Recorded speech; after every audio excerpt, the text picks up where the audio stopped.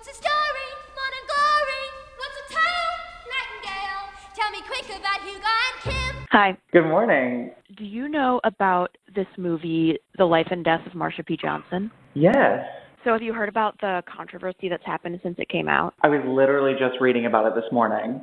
David France, who directed this movie and also directed How to Survive a Plague, was friends with Marsha P. Johnson and has been wanting to make this movie for a while. But Reyna Gossett, who is a trans woman of color and a trans historian, has been working on projects about Marsha P. Johnson for years and years and years, and has hundreds of hours of footage and research and all this stuff that she's been working with for years. And she was hired to work on this movie, and then David France basically just stole her archival footage, all of it, and used it in the movie without her permission, didn't give her credit for anything, and she has been trying to get credit for it for a while, but what she was saying only sort of got recognition when Janet Mock posted about it, and only when incredibly famous Janet Mock said something did David France ever sort of acknowledge what Reyna Gossett was saying, and basically said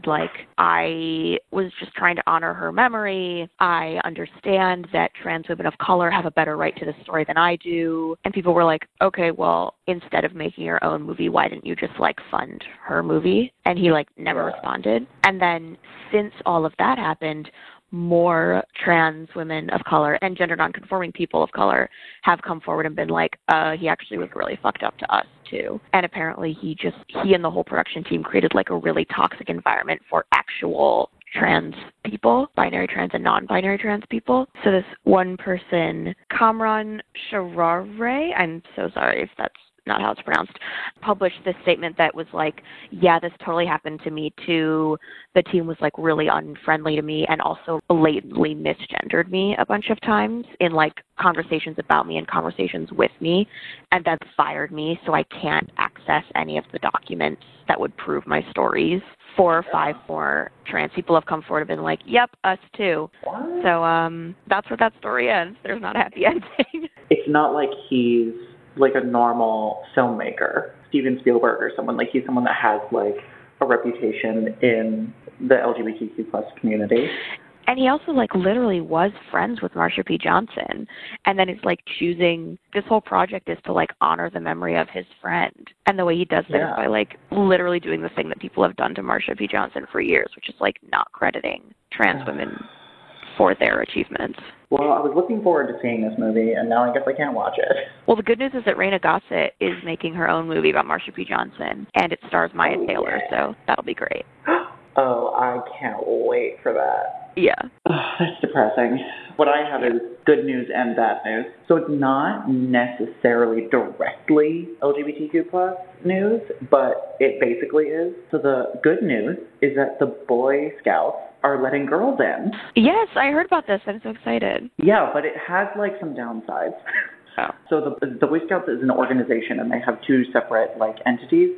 There's the Boy Scouts of America, and then there's Cub Scouts of America. The Cub Scouts are the younger ones, and then the Boy Scouts are the older ones. Girls right now are only allowed to enter in at the Cub Scout level. Older girls, they're assuming that they will announce that they will be allowed to join the Boy Scouts next year. They haven't officially made that announcement yet, which I think is weird. And then the older girls will only be able to go up to an Eagle Scout, which I am not necessarily versed in the ranking of Boy Scouts, but apparently that isn't all the way up. I'm not totally sure. Don't quote me on that. And they're keeping them separate.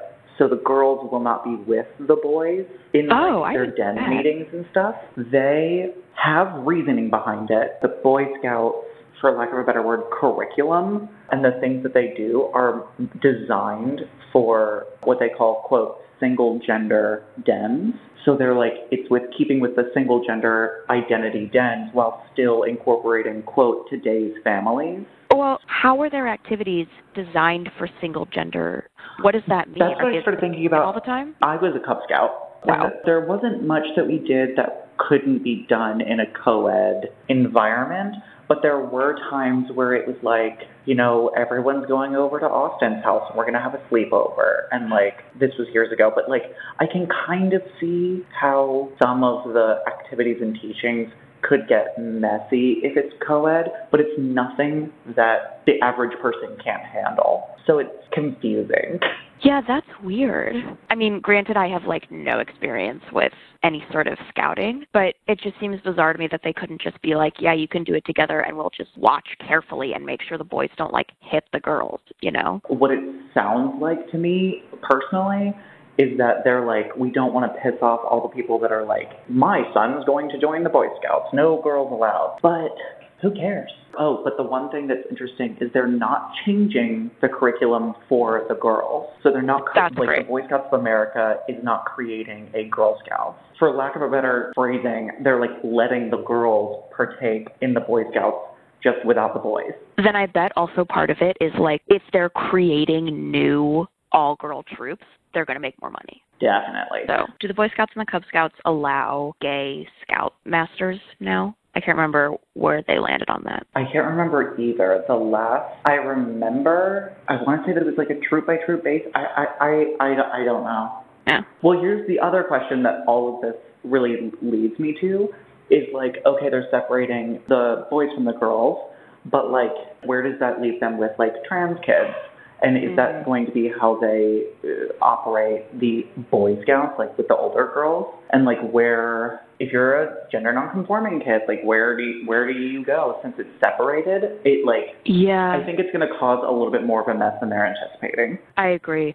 I get like so grumpy about when people try to create something for the girls as well, or like all female things, because then it's like, well, you're actually not being inclusive. You're just excluding a marginalized community that already doesn't have a place. Well, listen, happy week of coming out day. Yeah, really, happy coming out day week. I feel like in previous years on coming out day, there's been like massive celebrities who have come out, or like hordes of celebrities, which is both good because it's like, oh, yay, celebrities are more comfortable like coming out whenever. But also I'm kind of like, but I like that day because I can be like, ooh, who came out today, you know? But I will say that might be because everyone's really paying attention to the people that are coming out against or for Harvey Weinstein. Harvey Weinstein, yeah. Yeah, when I was Google searching it, it was like Cara Delevingne like came out against Harvey Weinstein. I was like, that's not what I mean. Yeah, me too. Me too, exactly. I was like, no. I mean, literally came out. I'll go first because mine is not, like, super famous. You probably don't know who she is, but have you heard of, because I had not, Etta Ng? That's my person. Are you serious? Yeah. She's cool. Like, I had never heard of her, but she's pretty cool. She is Jackie Chan's estranged daughter, and she seems to not be famous of her own right, which is cool. And she is Chinese, and she lives in China. And she came out yesterday by posting a picture of herself in front of a rainbow with the hashtag lesbian. She cut right to the chase. Do you know anything else about her? All I know is that I looked at a couple of pictures of her on her Instagram, and I think it's really cool that she is A, Chinese, and B, androgynous. I don't know a lot about Chinese celebrities, and so it's cool that now I have a Chinese celebrity who I'm very emotionally attached to.